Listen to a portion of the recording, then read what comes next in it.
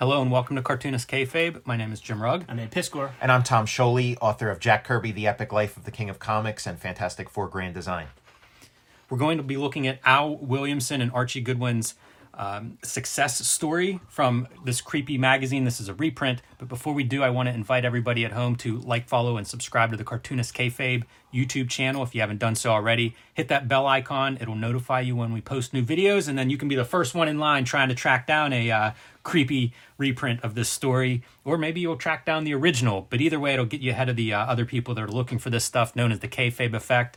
We show a video, and sometimes those books get scarce or they go up in value. So you want to be the first one in line for that. And let the videos play through to the end. That helps YouTube's algorithm share our videos with other comics fans that haven't found Cartoonist Kayfabe yet. It's how we grow this channel. We thank you for your help on that. On our way to 6 million subscribers. What you laughing at? I'm delighted. We've had this story pop up in different places for different reasons in the past, and so I thought it'd be a good chance to kind of like take a look at the success story on the channel. It's kind of, there's some interesting things that we'll get into with that. But first, I'd say this is a reprint that features all Al Williamson stories. Nice. So it's kind of cool. When I was looking for a good source for this story, it was kind of neat to find this. And they're reprinted. There's a little bit of a bio of Al Williamson, professional bio. And these stories are reprinted in order, which is kind of neat. So very nice reprints, too. You know, this is line art as opposed to the washes that we see in some of the eerie and creepy stories.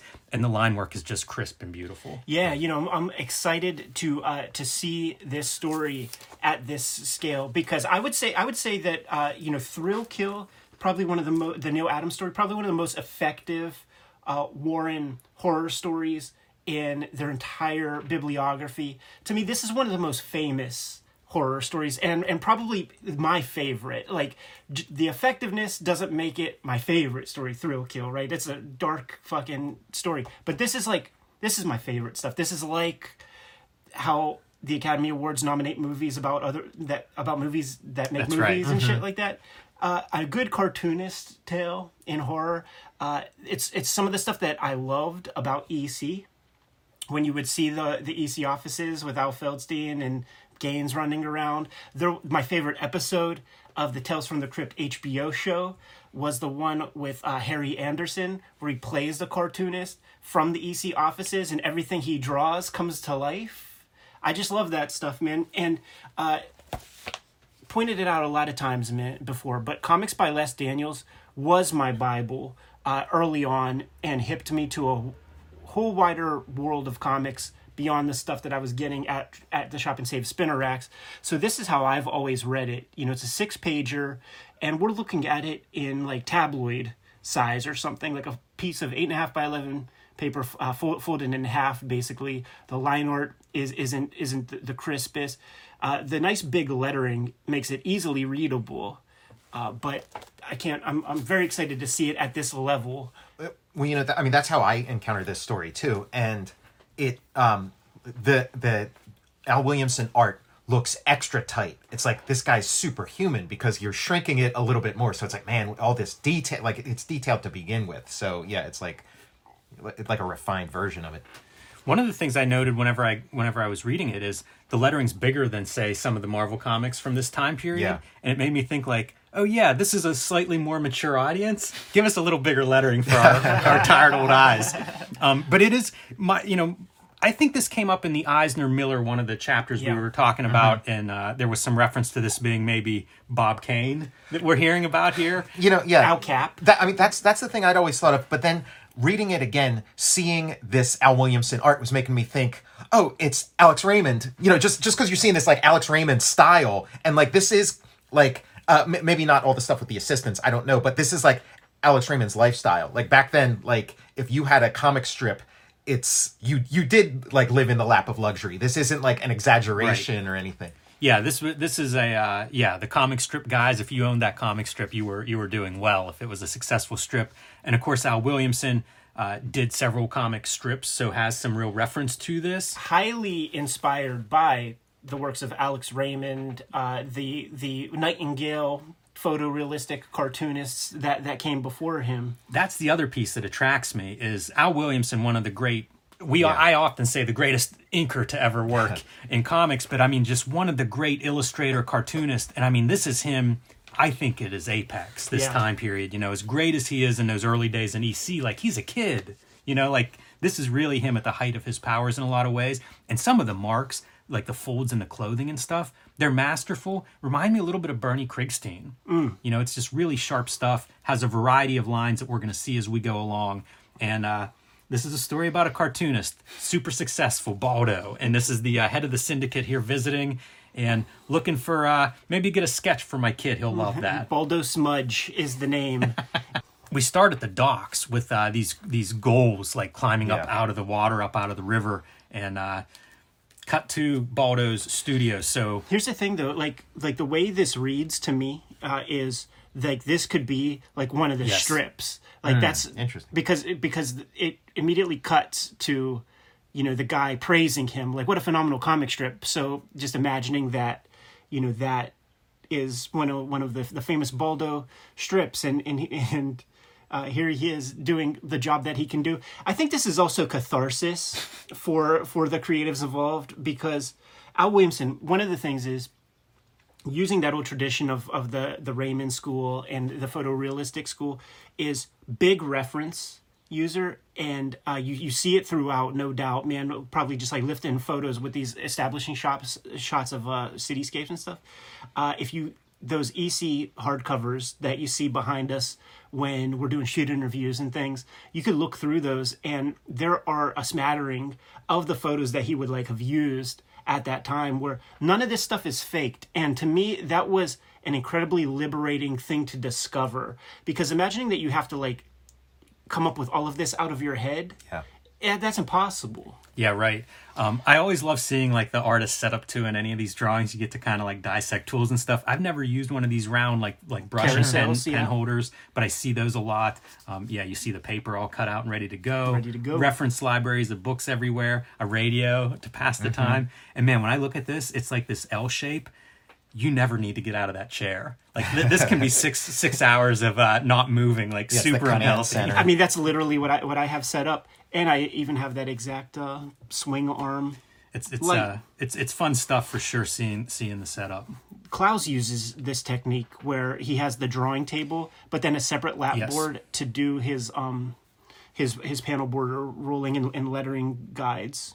Yeah, I see a lot of artists that use some version of that. I can remember seeing like Eddie Campbell sitting like in a small apartment, you know, early days of cartooning, and just the lap board on his knees, like sitting on the floor and stuff. So kind of cool. This is a super tight story, and you notice like the horror elements are minimal. It's really just bookends. There's not like a middle section where it's like, okay, and now here's where the ghouls are, you know. Yeah, this is auto bio horror. The horror is you're being one of the assistants, and you know the story here is Baldo basically hires different people to write the strip, to pencil the strip, and to ink the strip, and tries to keep them all separate, so that they think they're just, you know, helping out on the penciling this for this storyline or whatever. He gives it a go, and the syndicate heads are like, this will not do. It's probably my first introduction of unreliable narrator, where the caption is not what happens really in the panels. Like the captions are his conversation with the syndicate head. I love this right here. Like this lady, she's so in the comics world. Maybe she's the daughter of like one of the first gen cartoonists, because she's like, I will not be married to a creep who rules panel borders. And it's like, for a woman at this era to even know what that means, cutting promos, she's got to have grown up in the game and know that like that ain't shit. You got to have your own strip. She is right, and it is fun. I'm glad you point out that the difference between what's happening in the panel versus the captioning. Really cool writing by Archie Goodwin on that, because like hard work and initiative do not go unrewarded. One day my big break came. It's not at the syndicate. It's that Uncle Marvin died and left them some cash so they can hire someone to write, draw, and ink the strip. Both of these pieces are probably lifted directly from photos, and maybe even, you know, artograph projected, and then you trace it off. And the armchair viewer, listener will be like, cheating, whack, whatever. This was literally an art assignment when I was at the Kubert School. Take a photo and distill it down into a very clear concise image. And when you see 30 different dudes' interpretations of what that is, you realize that there's a skill to it. You know, like kayfabe and foreground elements, Right. like the foliage and stuff. That's where the artist's mind comes into play. And I do think that there is a lot of lifting and tracing and stuff like that. But when we see those zombies, and that's, you can't film that. It's like, so you're seeing the real artist's hand. I think of this stuff as kind of like a collage of photograph and whatever else you're using, but then you have the artistic stroke to turn it into an Al Williamson page or a Wally Wood page or a Neil Adams page. That's the difference. That's like when people talk that smack on like those modern day guys from the big two. There's the popular guy who does that. That's different because it looks mechanical and like whack. This is Al Williamson artwork, no mistaken. And we have these beats, right?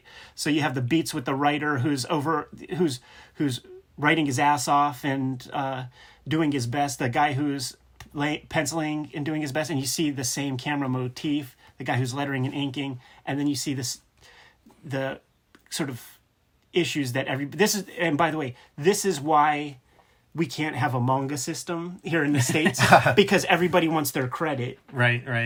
And I love that the only thing he's doing is rolling piano boards. All the time. Nothing has changed for him, except that he's got this successful strip that other people are... And these are probably photostats, too, if you look at the drawings. Just like the same drawing photostated and then a different guy in the chair. Yeah, the way that you could tell, like, here's the original, and you look at, like, the definition on the forehead right there, like the hatching. Yeah, it starts to disappear. Yeah, like, so this is, like, the second generation image. And you could see like the little like stuff right here. So like he's pasted up and then you just draw like the fresh guy. And these are different faces. You know, it's clearly the same hand, but Williamson is good at like not having the same face syndrome. Famous story with about Bob Kane was at the, you could flip. You know what? I just want to comment. I love this cut. You know, from Yeah, like their the little transition. apartment to their Long Island or whatever. Connecticut. Yeah. Right next to Bush Miller. But Bob Kane was at the DC offices, and somebody, Julie Schwartz, one of those guys was like wanted him to just change something. And he was like, "Oh, I'll take it home and do it." And they're like, "No, we got to go to press, like like tomorrow, like it needs to be done right now." And finally, Bob Kane is like, "Okay, cool, I'll handle that."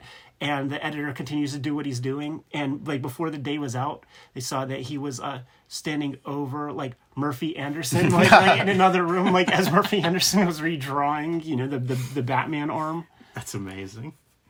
So these guys, they're drinking. The assistants end up drinking at the same bar and complaining and bitching and realize, wait, you write it, I pencil it, you ink it. What's Smudge doing? What's Baldo doing? And they decide they're going to go and confront him about this because they're doing everything. They're doing the entire strip.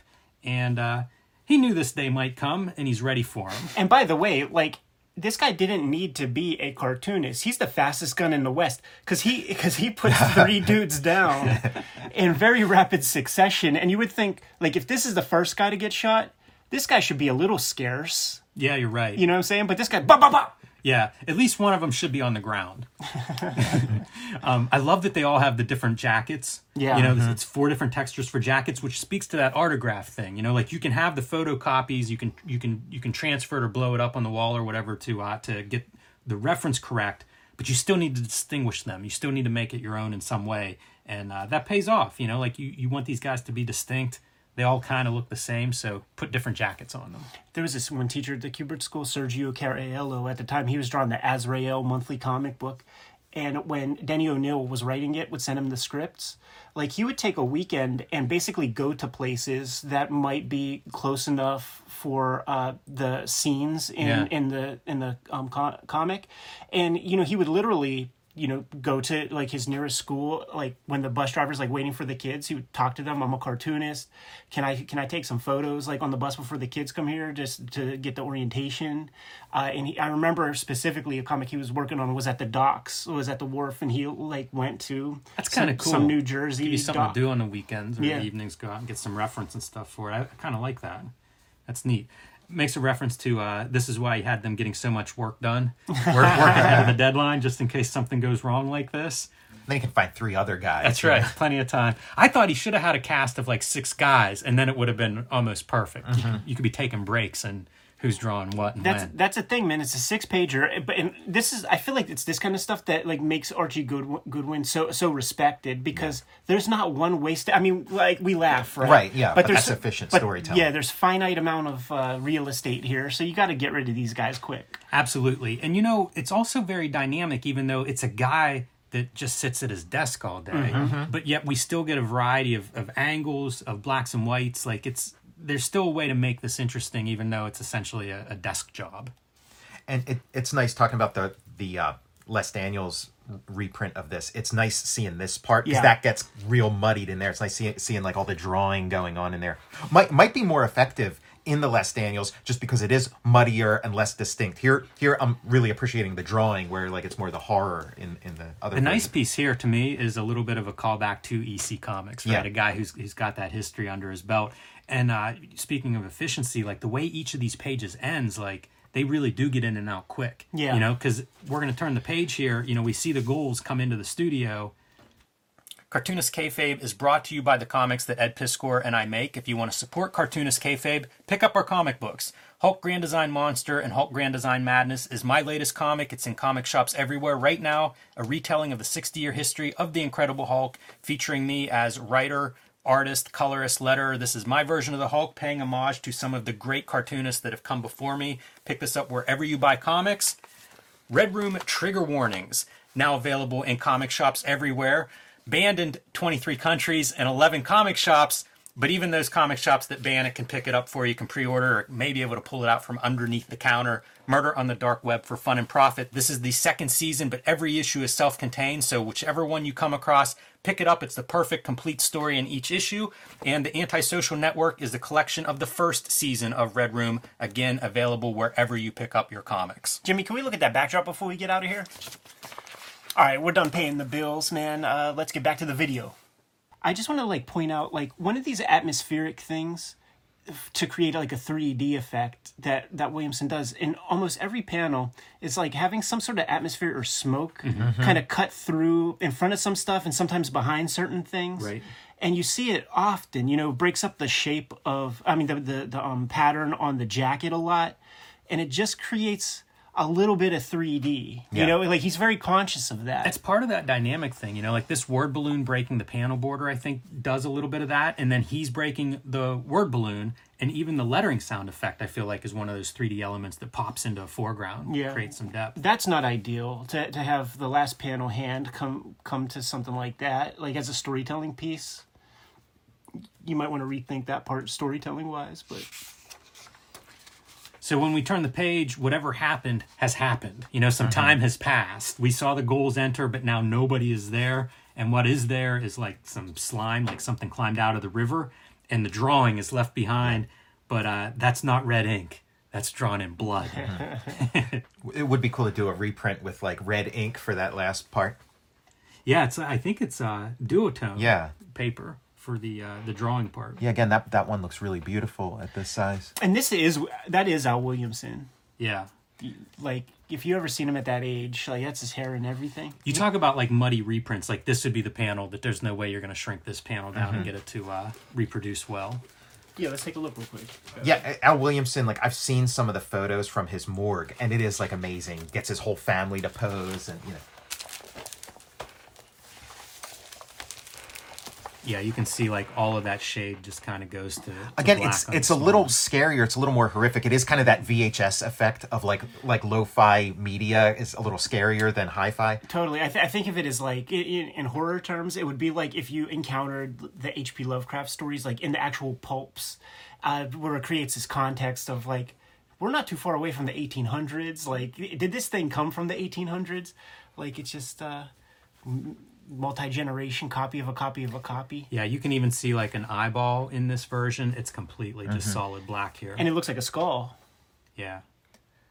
You know, I encountered this story early enough that it was maybe one of the first like introductions to the comics business or a comics business. Yeah. And I really can't undersell like how much like actual stuff I kind of learned from this. Just the idea that there's assistants, that you know, there's a hierarchy, that there's money, that you know, there's a guy you answer to, like, and it's kind of a touchstone. Like, it was early enough that it keeps sort of coming back to me too. It's kind of like, you don't want to be a Baldo Smudge, but then looking back, it's like, oh, maybe I took the wrong lesson. Maybe I should have been a Baldo Smudge. Because there are Baldo Smudges out there. If you had to be one or the other, I'd rather be Baldo Smudge Yeah. than one of those uncredited assistants. Well, because the downside of being Baldo Smudge is all this supernatural stuff that you don't actually have to worry about in the real world. But like, he gets the real world reward. But Baldo Smudge, like, his analog today is the comic writer who can write five things at a clip, and if just one of those hits, their life is taken care of, and if two of those hits, that leads to dynastic wealth, where like, their kids are gonna get to be spoiled and shit like that. So there is precedent, and there are examples that you can point to. And It's a business model. yeah, totally. And we've met like a lot of wannabe Baldo Smudges. Oh yeah, for sure. Comics are full of those. We mentioned that this is something like Eisner Miller kind of referenced Bob Kane. You could see Stan Lee being referenced in when this they role say, as well. Uncle Marvin died and you got all his dough, I'm thinking, is that like, cousin Martin? Yeah, it feels is, like is it, taking right? care of him. Yeah, the cigarette holder is like a Bob Kane. Like, Bob Kane actually smoked one of those. So there's that. The Stan Lee thing too is that it's like, here's this like immoral guy or whatever. But isn't this essentially what a comics publisher, an old school comic book publisher basically is? It's like you gather up this team of a bunch of people doing all the work, and then Marvel Comics, whether it's Martin Goodman or Stan Lee or what, like, Marvel Comics rakes in the reward. So it's and then larger than that, it's just like capitalism. So, cool story. I'm pretty excited I got this reprint just because, again, I think this is prime Al Williamson, and I think the reproductions are pretty sharp. So, kind of neat to, that's a late era, very affordable, easy to track down. But man, Al Williamson's art is just fun to look at. And it's a cool story because it's about comics, man. You got to love that part if you're making comics and thinking about how that works. This is a comic, this specific issue is one that Steve Lieber pointed me to when I was a little kid, like, saying that Al Williamson was his guy. Like, that was, that's sort of, for his buck, the best kind of black and white artwork of, like, an adventure kind of comic storytelling point of view. He has that, we've talked about it quite a bit, like when we look at EC stuff, the idea of like, you've got 4 or 5 textures, and from those you can do clouds, you can do water, you can do the variety of clothing, materials on buildings, all this stuff. And I think it really shows off in this. You see that handful of textures that he has where it's a black and white story, but you look at that page on your screen and it's a whole value system. Yeah, for sure. Do you see this and imagine like the Dave Sim thing of him getting his brush, using this texture to get his brush to a point so that he could ink the rest? to create his Nightingale lines. You know what I'm talking about? I do know what you're talking about. And I'll tell you this about the Nightingale lines. I've talked to a number of people and inkers that have tried this, and I don't know anybody that can duplicate that Nightingale line technique from The Strange Death of Alex Raymond. Yeah. So I don't know, man. If somebody's able to nail that and it works for them, I guess post it in the comments. But I have tried and tried with sable hair brushes to no luck. Old people will tell you, man, that the t-shirt material you're wearing right now is not the t-shirt material that they had as kids, and the sable hair brush of today is not the sable hair brush of yesterday. I believe that. I don't think you're allowed to be cutting horses' hair and doing that kind of thing anymore. Well, you know what it is, man. The sable hair comes from Russia. Yeah. And like, I don't know, a decade ago or something, there was some sort of trade embargo on that particular thing. So I think you could still get them out of England or something. There were some things you could skirt around it, but yeah, the sable hair brush is harder and harder to come by here. Yeah, and the Raphael is like the best you could do cheaply. Also, the ink has changed. Yeah, so sure. it's a combination of everything, but I have not been able to do the Nightingale line. So maybe Al Williamson, if anybody could do it, it'd be him, but there may be other techniques that produce those lines. Seeing a comics maker within a comic, like, I can't help seeing Scott McCloud's self-portrait in Baldo Smudge. I don't know if he's aware of that, if it was a amazing. reference that he was making. Yeah, this would just be a flannel shirt instead of That's hilarious. what do you call that? A suit jacket. Yeah, just be the round glasses. You're not going to get the eyeballs in there. I mean, Someone needs to redo this in the Understanding Comics style. Everyone needs to redo this. This is such a great template for a story that each of us could do and have our own. And comics has changed. I mean, this is the comic strip business. We're in the comic book business. So there's a million different things you could do with this basic template and make an amazing story. So, man, I like that idea. I even want to see all the cartoonists drawing their setup now with contemporary tools and stuff, Wacom's and everything. Go check out our Dan Clowes Artist Edition video, because you and I spent, I think, a half hour on the end papers up front, which is just a drawing he did of his own studio. Yes. There you go.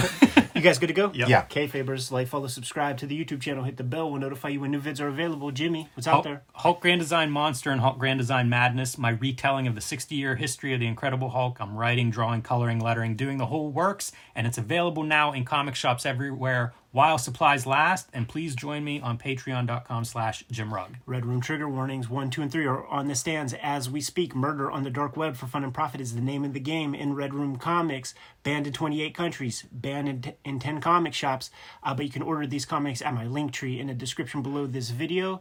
You can also hit up my Patreon. Check out the Red Room Comics digitally right this very minute. More than 200 pages are up there as we speak. New strips every Tuesday, price $3. It's in the link tree in the description below. Tom, what do you have? Read Jack Kirby, The Epic Life of the King of Comics, Fantastic Four Grand Design, American Barbarian, and check out my YouTube channel, Total Recall Show. All right, Jimmy, what else do we have? Subscribe to the Cartoonist Kayfabe e-newsletter at the links below this video. You can also find Cartoonist Kayfabe t-shirts and merchandise at the links below this video. That's another great way to support the Cartoonist Kayfabe channel. Jimmy, give them those marching orders. Will be on our way. Make more comics.